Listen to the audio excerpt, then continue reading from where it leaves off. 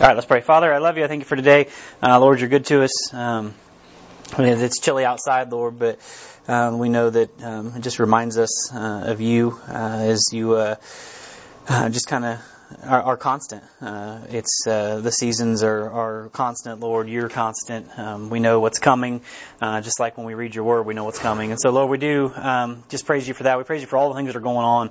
I pray for Pastor Brian as he's teaching at a conference this weekend, and a lot of things happening. There's a huge amount of people from HBF in Monmouth right now, just taking care of their kiddos so they can all come together as one body to hear the word. We pray for just their conference. Mike Blake is the pastor of that church, and everything that's going on. We pray for the baptisms today, just the public professions of faith that are going to go on, and just exciting for those young people that are just taking that step of faith. And Lord, we do pray you just speak to us today. There's a lot of things going on even in the lives of the people of Pass Point, and I pray that you would just get the honor and the glory as we jump back into your word. I pray you would speak to us. It wouldn't be my things, but it would be your things. And Lord, we just stand in awe of you because you are the reason that we're here and that we come together. So I pray that you would speak to us today in Christ's name. Amen. Okay, so last week we got started on 1 Corinthians chapter 10. And we didn't get very far, as normal. That's just what happens. But I think we're going to finish up this section, not the chapter, but this section, 1 Corinthians chapter 10. And so I don't want to reteach it, but we only got one point into this, and we'll circle back around. But the title was History or Prophecy. If you do a title, it really makes no difference to me. But, Paul is transitioning his focus in the book. We understand that the point of the book of 1 Corinthians was a rebuke to the church. But he does end the book up in a different tone. He sends it out as a rebuke, and then he answers some questions in the middle part of the book. And then now he's kind of transitioning, and he has this little excerpt in chapter 10, and then he will very quickly switch over to really start to teach some deeper doctrine. So it's not just a letter of rebuke. He does say, hey, you need to get your head on straight, y'all. That's my words, not his. But he's like, hey, you need to get this figured out. But he does end the book with, okay, let me download some info to y'all. He starts talking about spiritual gifts, and there's this entire chapter of, really breaks down the resurrection, all these different things. And so there's some really important stuff. It's not just a letter of, hey, y'all are a bunch of knotheads. He starts there, but he's like, hey, if you would get right and get back on track, repent and get your ways right, then, hey, there's some things that we can get figured out. And so anyway, we're in 1 Corinthians chapter 10. And the question I asked was, how do we keep yesterday's history from becoming tomorrow's prophecy, right? How do we keep the things of yesterday from being tomorrow's news is, what we're getting at. And, we all know that, Master Shifu said, yesterday's history, tomorrow's a mystery, but today's a present, right? But anyway, that's actually not, that's a quote from it's a quote from Kung Fu Panda, but that's not where it came from. I actually looked it up. I don't remember who it was, but it's actually a quote from history. But of course, we know it from Kung Fu Panda. So anyway, that's the joys of having young children. So anyway, I had 7 ways we can keep yesterday's history from coming to tomorrow's prophecy. And the first one is the only thing we got through last week. And let me just read the first 5 verses. It says, moreover, brethren. So he's like, I'm continuing on from what I had just said. I would not that you should be ignorant. Now, he doesn't say dumb. He says ignorant. There's a difference there. How that our fathers were under the cloud and passed through the sea. And were all baptized unto Moses in the cloud and the sea. And did eat the same spiritual meat and did drink the same spiritual drink. For they drank of that spiritual rock that followed them. The rock, capital R, was Christ. But with many of them, God was not well pleased. For they were overthrown in the wilderness, right? And so the first way to keep yesterday's history from becoming basically tomorrow's news is don't assume that God's provision is the same thing as God's blessing. And we spent a long time here last week, and I just want to recap for just a minute, and then we're going to move forward because there's really something here. And actually, as I even meditated on it more throughout this past week, there's a lot here. Don't assume that God's provision is the same thing as God's blessing. God provides that He will provide for you, right? It says in the Gospels that, you will have a place to lay your head. It might not be where you want it to be. You will have something to put in your belly. It might not be what you want it to be. Like, He will provide the essentials. And we went through the history of the nation of Israel last week, so I'm not going to go to all these verses, but He says brethren, meaning he's not just talking to the Jews, but he's talking to the church here. And, he says that how you were under the cloud. Remember, there was the cloud that led them by day, and then the pillar of fire by night. And that's what he's referencing here. He was providing for them. So that's the cloud that he's referencing. And then he says how you passed through the sea. We looked at the references last week. That's the Red Sea, how he parted the Red Sea, so they had a way to escape. That was God's provision for them. And then he says that you did eat that spiritual meat, which was what? It was the manna that fell from the sky. Everybody's like, yes, God's providing for us. And then what happens? After a few days, they're like, man, can we have something other than manna? Well, no, this is what I'm providing. This is what you got, right? And he says, I will give you that spiritual meat, and you will drink that spiritual drink. He provided the water from the rock. And when we also looked when Moses was like, hey, watch this, I'll hit it twice and see what happens. Well, it didn't work out so well for him. But anyway, so God's providing spiritual meat, spiritual drink. All of those things are God's provision. And we spent quite a bit of time here last week, so I'm just going to glaze over this and we're going to move on. But God will provide a lot of things in your life. And there's even times that you might feel like things are going really well in life. I feel like, things are happening, things are moving and grooving. I've got a job and, my kids are growing or whatever. And you might feel like, God's really blessing my life.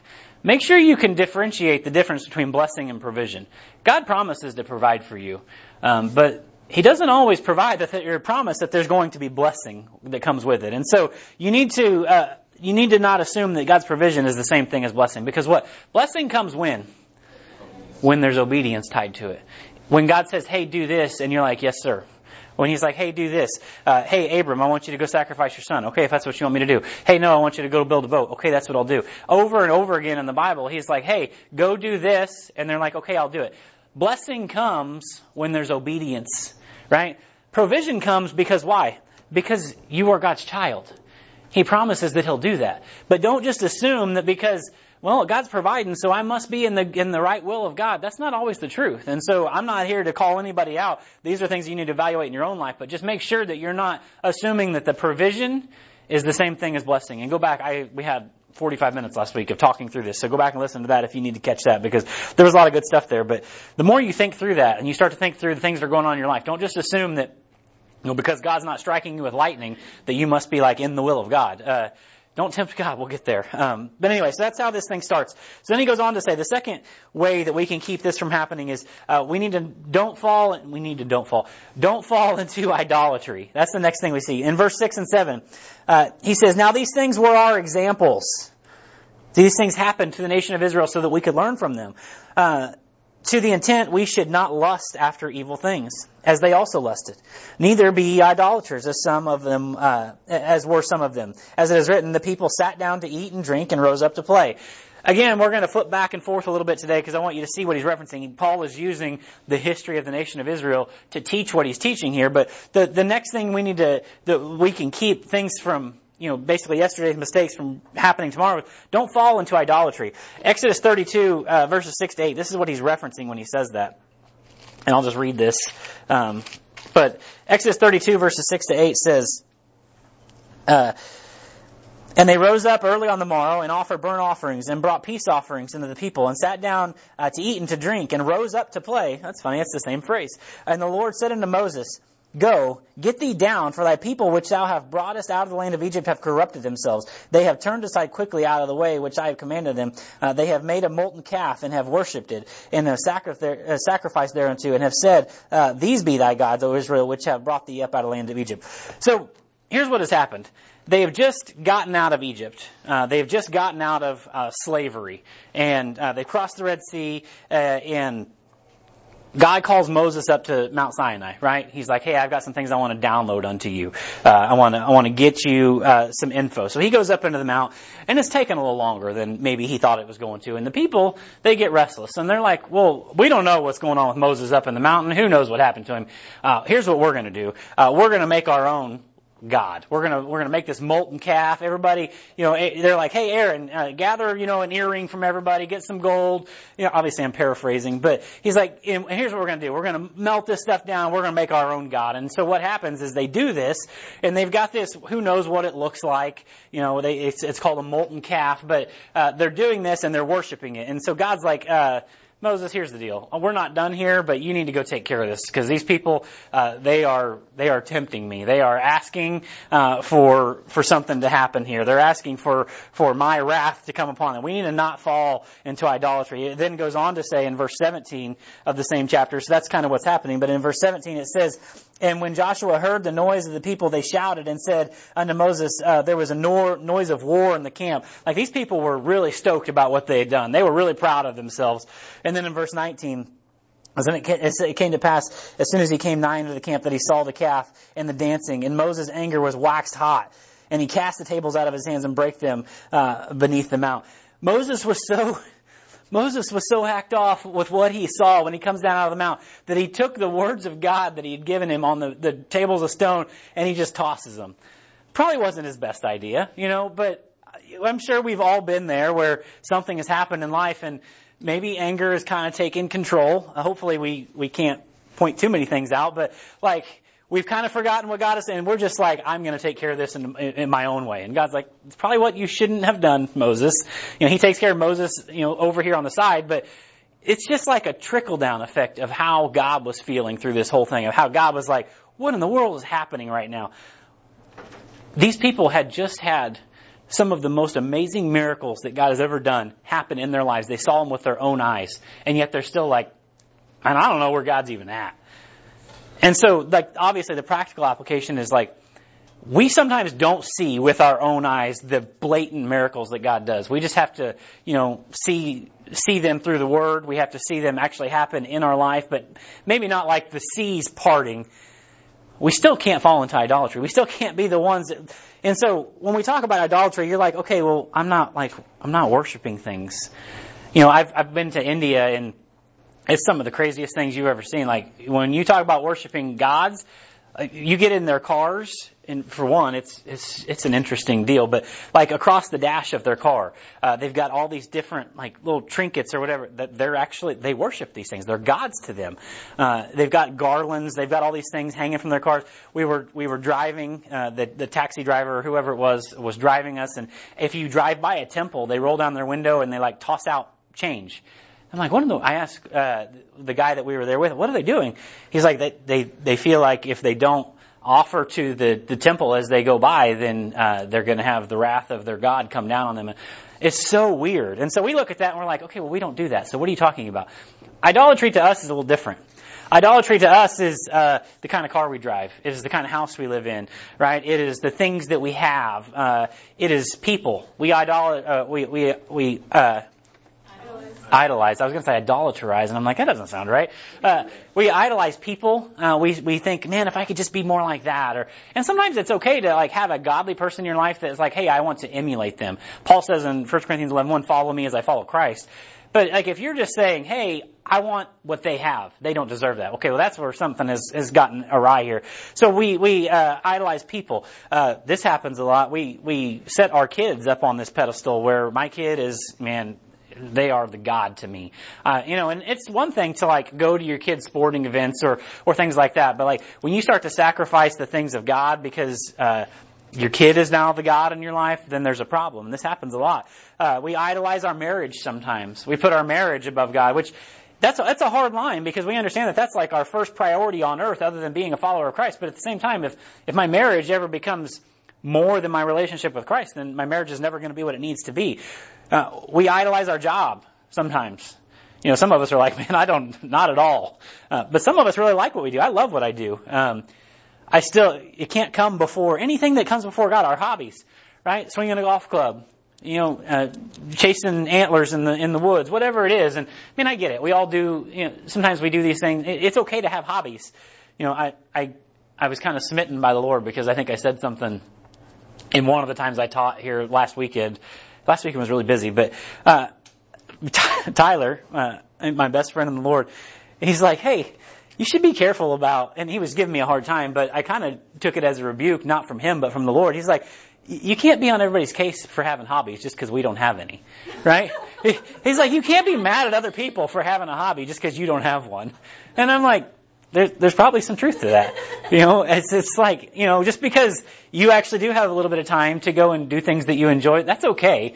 Just don't worship it. And what he said made a lot of sense because it's like, what's that?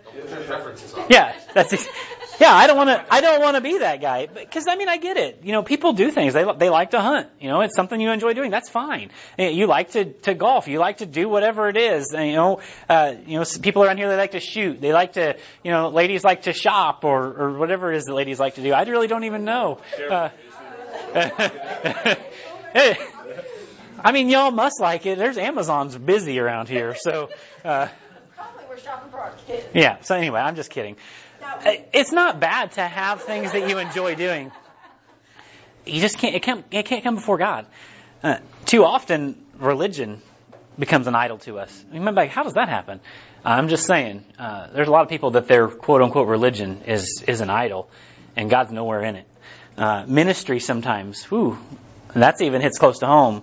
Ministry sometimes can become an idol. If God's not the focal point of everything that you're doing, then man, you need to observe that thing. Just check it out. Make sure it's not out of order. So anyway, we don't want to fall into idolatry. I'm not saying that you guys are chasing little gods, but it's okay to enjoy things. I enjoy watching football on TV. Right?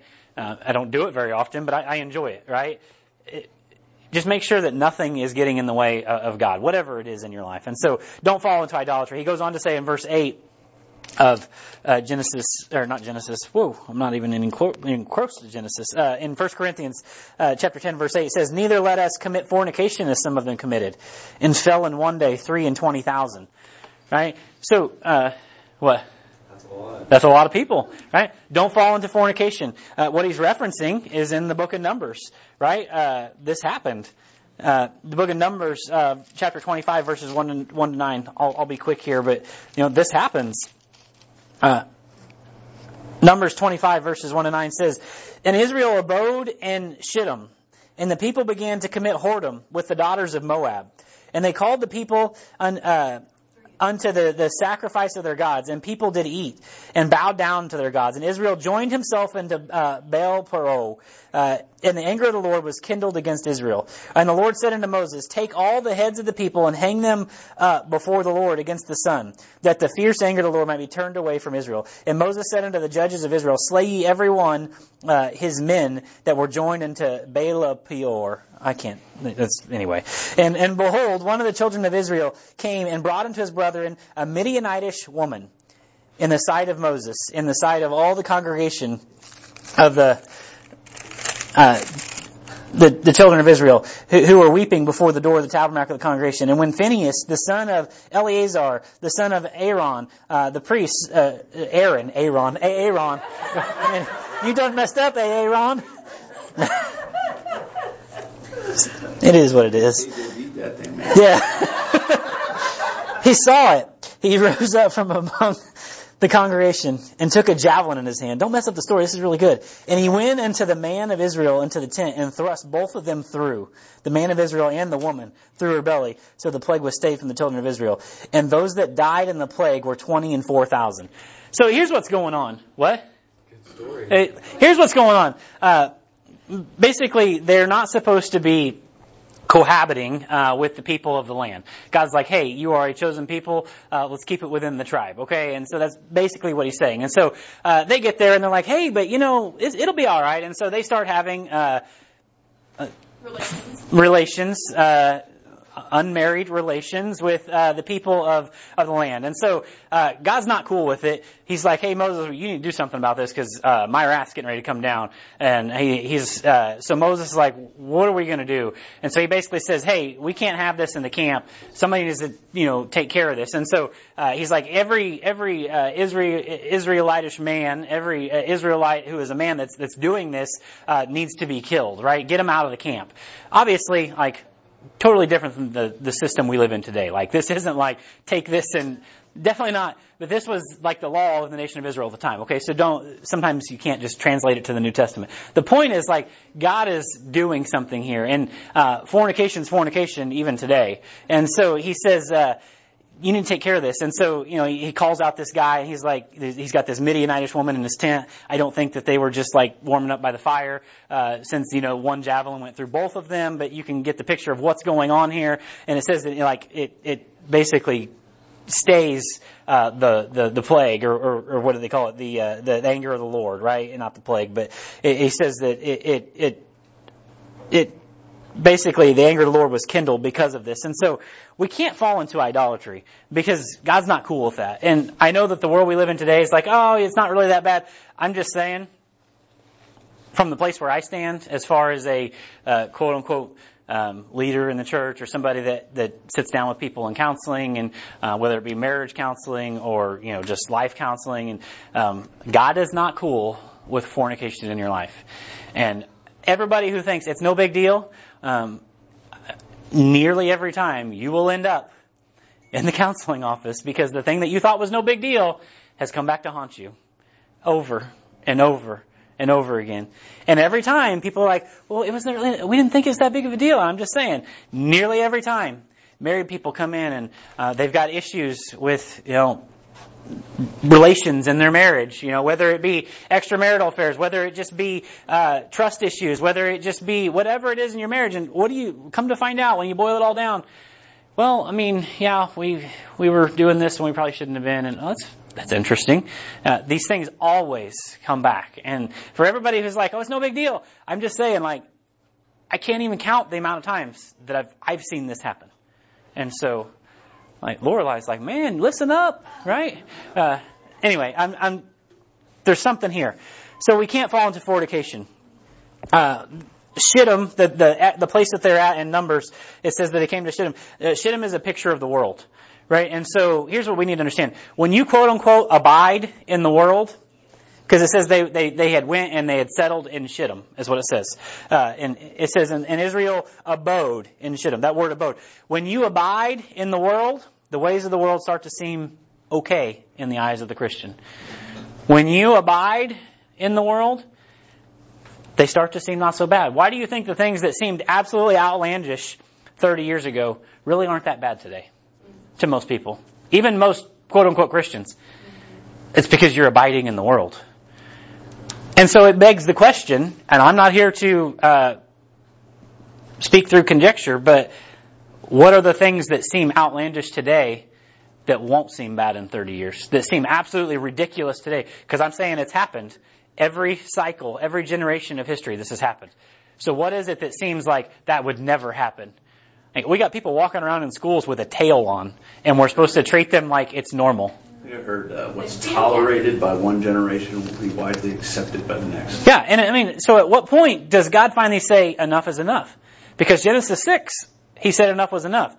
And we all say, well, he said he wasn't going to flood the world again. You're right, he did say he was not going to flood the world again. I'm just guessing that God could come up with a different way to take care of the wickedness of man other than a flood, if he needed to. I'm just saying. And so, yeah. Maybe fire.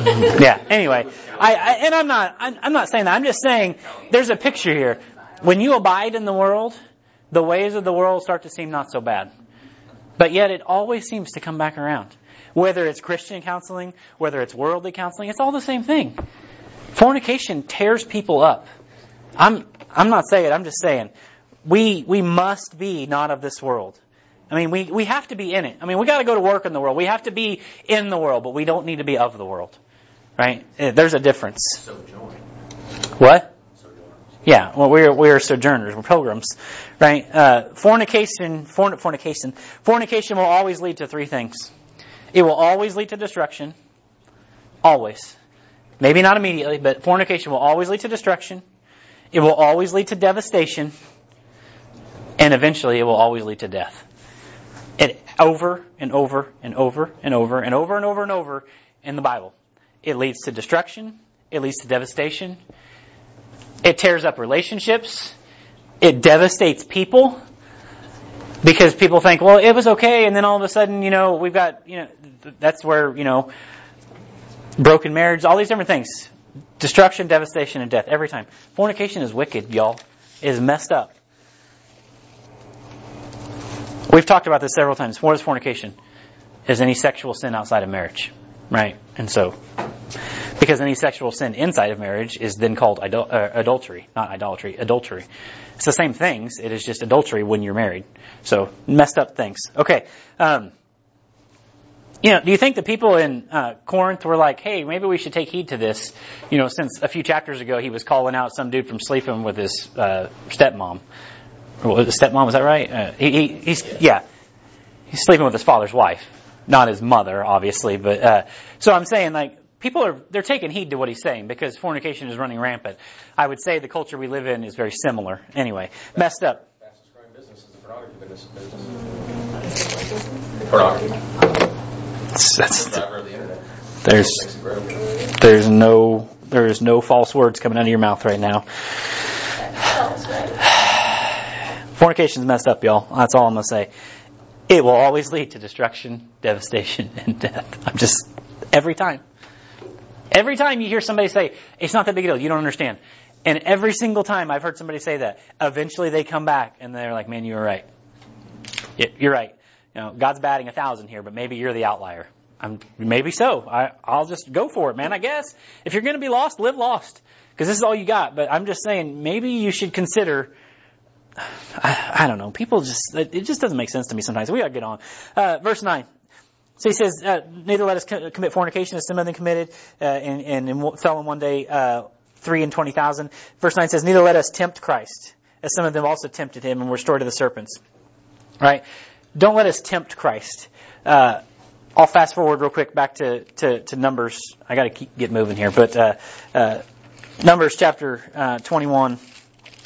They were tempting Christ. Again, he's using the history of the nation of Israel to teach us something. In Numbers 21 verses 4 to 6 says, and they journeyed from Mount Hor by the way of the Red Sea to compass the land of Edom, and the soul of the people was much discouraged because of the way.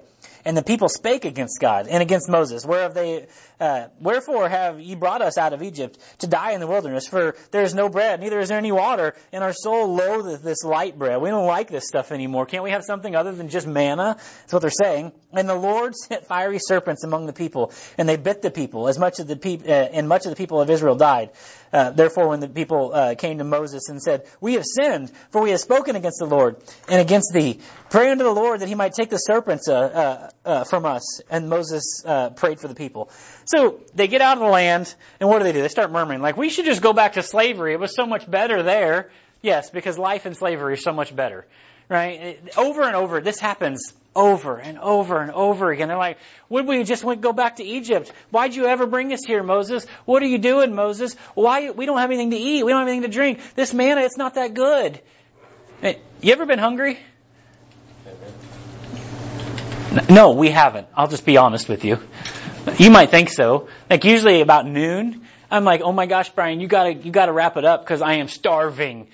And I'm like, no, I've never been hungry. We went to Nepal one time. I went to the orphanage that Pastor Rajan has. You've probably heard of Pastor Rajan around here, but he's got this orphanage of little boys, and they were telling us stories of how they found these guys. And they found this little boy in the jungle. You might think jungle in Nepal? Yeah, they found him in the jungle because there are jungles in Nepal. It's not just mountains. No,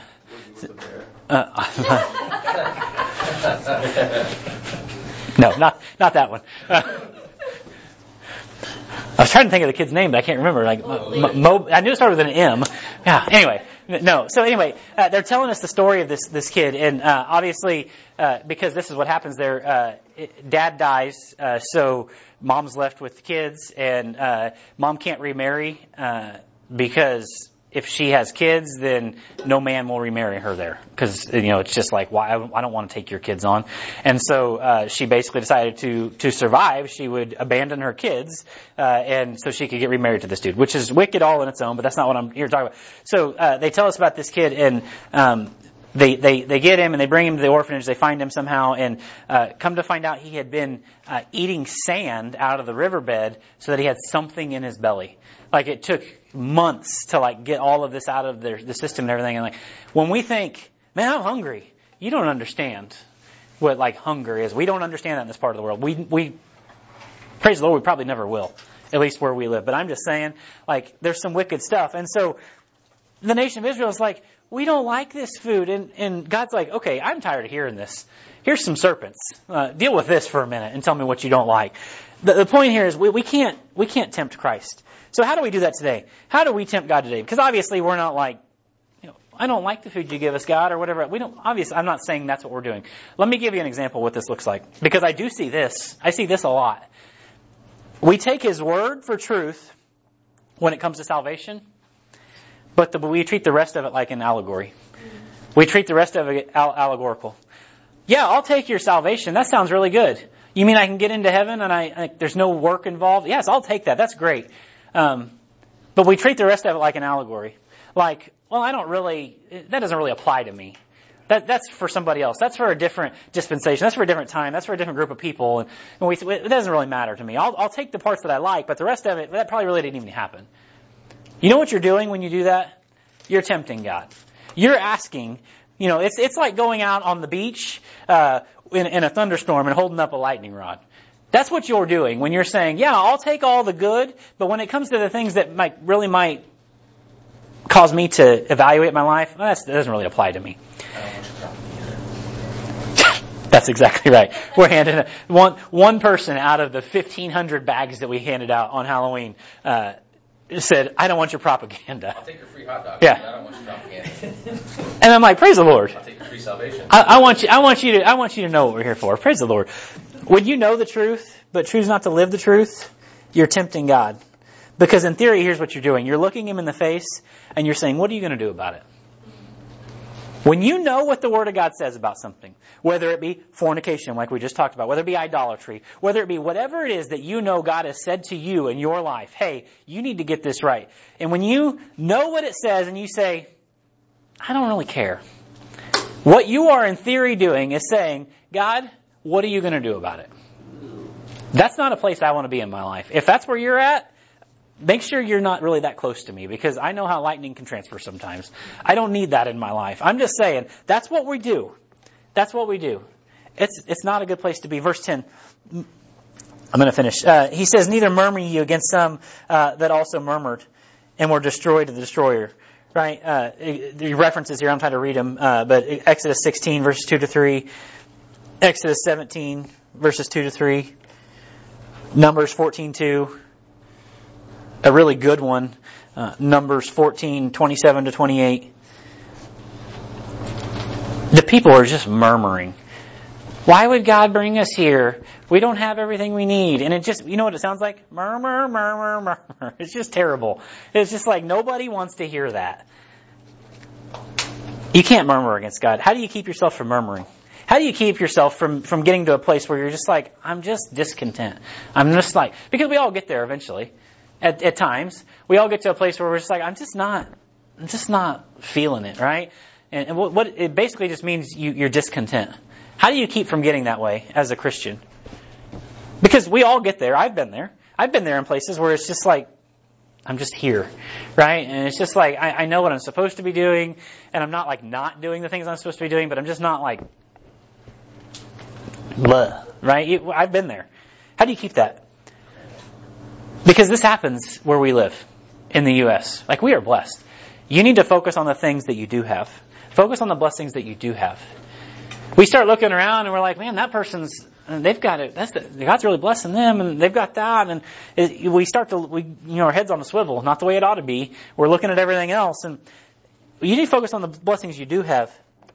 And you got something to eat, I promise. You've got water. When you got in the shower this morning or last night or whenever, when you turned it on, what's really cool is you can turn it so far and the water gets hot. There's places in the world that doesn't happen. If you've ever taken a cold shower when it's cold outside, you know what I'm talking about. That trip I went to Nepal, the place we stayed was supposed to have hot water and it didn't. And it was like 40 in the room, and then it was a cold shower. That was miserable. Oh my gosh, give me a break. It was 60 degrees in our house this morning, and you would have thought it was 20. Paige and Hallie were like, oh my gosh. It takes 45 minutes to peel the layers of the covers back. Anyway, you got to focus on the things you do have. You've got food, you got hot water, you've got family. Look around. If not, you've got a church family right here. You've got a job. You might not like it, but you've got one.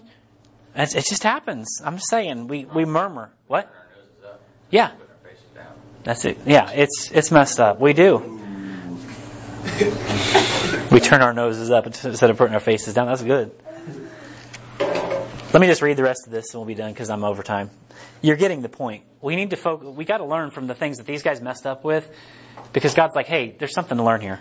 He goes on in verse 11 and he says, now all these things happened to them for ensamples. He's like, I didn't just do this to like put them through a bunch of you know what. Like, I did this so y'all could learn from it. Now all these things happened to them for ensamples. Notice that it says ensamples instead of examples. Do your own study to figure out what that means, because there's a difference. And they are written for our admonition, upon whom the ends of the world are come. Wherefore, let him that thinketh he standeth take heed lest he fall. The sixth way that you can keep yesterday's history from becoming tomorrow's prophecy: don't think more highly of yourself than you ought to think. It's pretty simple. Remember where you're at in the pecking order. God is on the throne, not you. You know, there was a guy who thought he was going to sit on the throne, and he didn't end up so well for him, right? Who was it that sat at the throne, not a love seat? I have no idea. I think Anyway, Yeah. anyway, yeah, it is God's throne. He sits there, not you. So don't think more highly of yourself. You know, I have to think. And the last one, number 7, don't allow your temptation to become a reality. This is where it really circles back around. Verse 13 says, there hath no temptation taken you, but which is such as common to man. But God is faithful, who will not suffer you to be tempted above what you are able, but will with the temptation also make a way to escape, that you might be able to bear it. Wherefore, my dearly beloved, flee from idolatry. I speak as unto wise men, judge you what I say. Basically what he says in verse 15 is, I said what I said. He says, I said what I said. You heard me. What are you going to do? Like, I said what I said. And there's a lot to say here, and I might circle back around next week and hit this, but God will tempt you. Some people are like, God doesn't tempt you. It says He won't tempt you over what you are able, but He will tempt you. He wants to see what you'll do in certain situations. He wants to know, you're going to be tried by fire. Over and over again in Scripture, He does tempt, but He doesn't tempt us so that we can fall. He tempts us so that we can see what He can actually do inside of us. There's a point there. And so don't allow the temptation to become a reality. You are able to overcome it because you have Christ inside of you. It's not you, it is Christ that can do it. So let's pray. We gotta get done. Father, I love you. I thank you for today. Lord, you're good. I pray that some of these things would really just kind of hit close to home. Lord, I pray that we're not idolatrous. I pray that we don't find ourselves in some sort of wicked fornication. Lord, I pray that we're not murmuring against you, that we're not tempting you, because God, sometimes we do. Lord, I pray that we would see the blessings that we actually do have in our life, and especially in the season that we're coming into with the holidays and spending time with family and all the things. God, I pray that we would really see the blessing that we have in our life. Lord, we know you're going to provide, but I pray that we wouldn't confuse that with blessing, because we really do have blessing.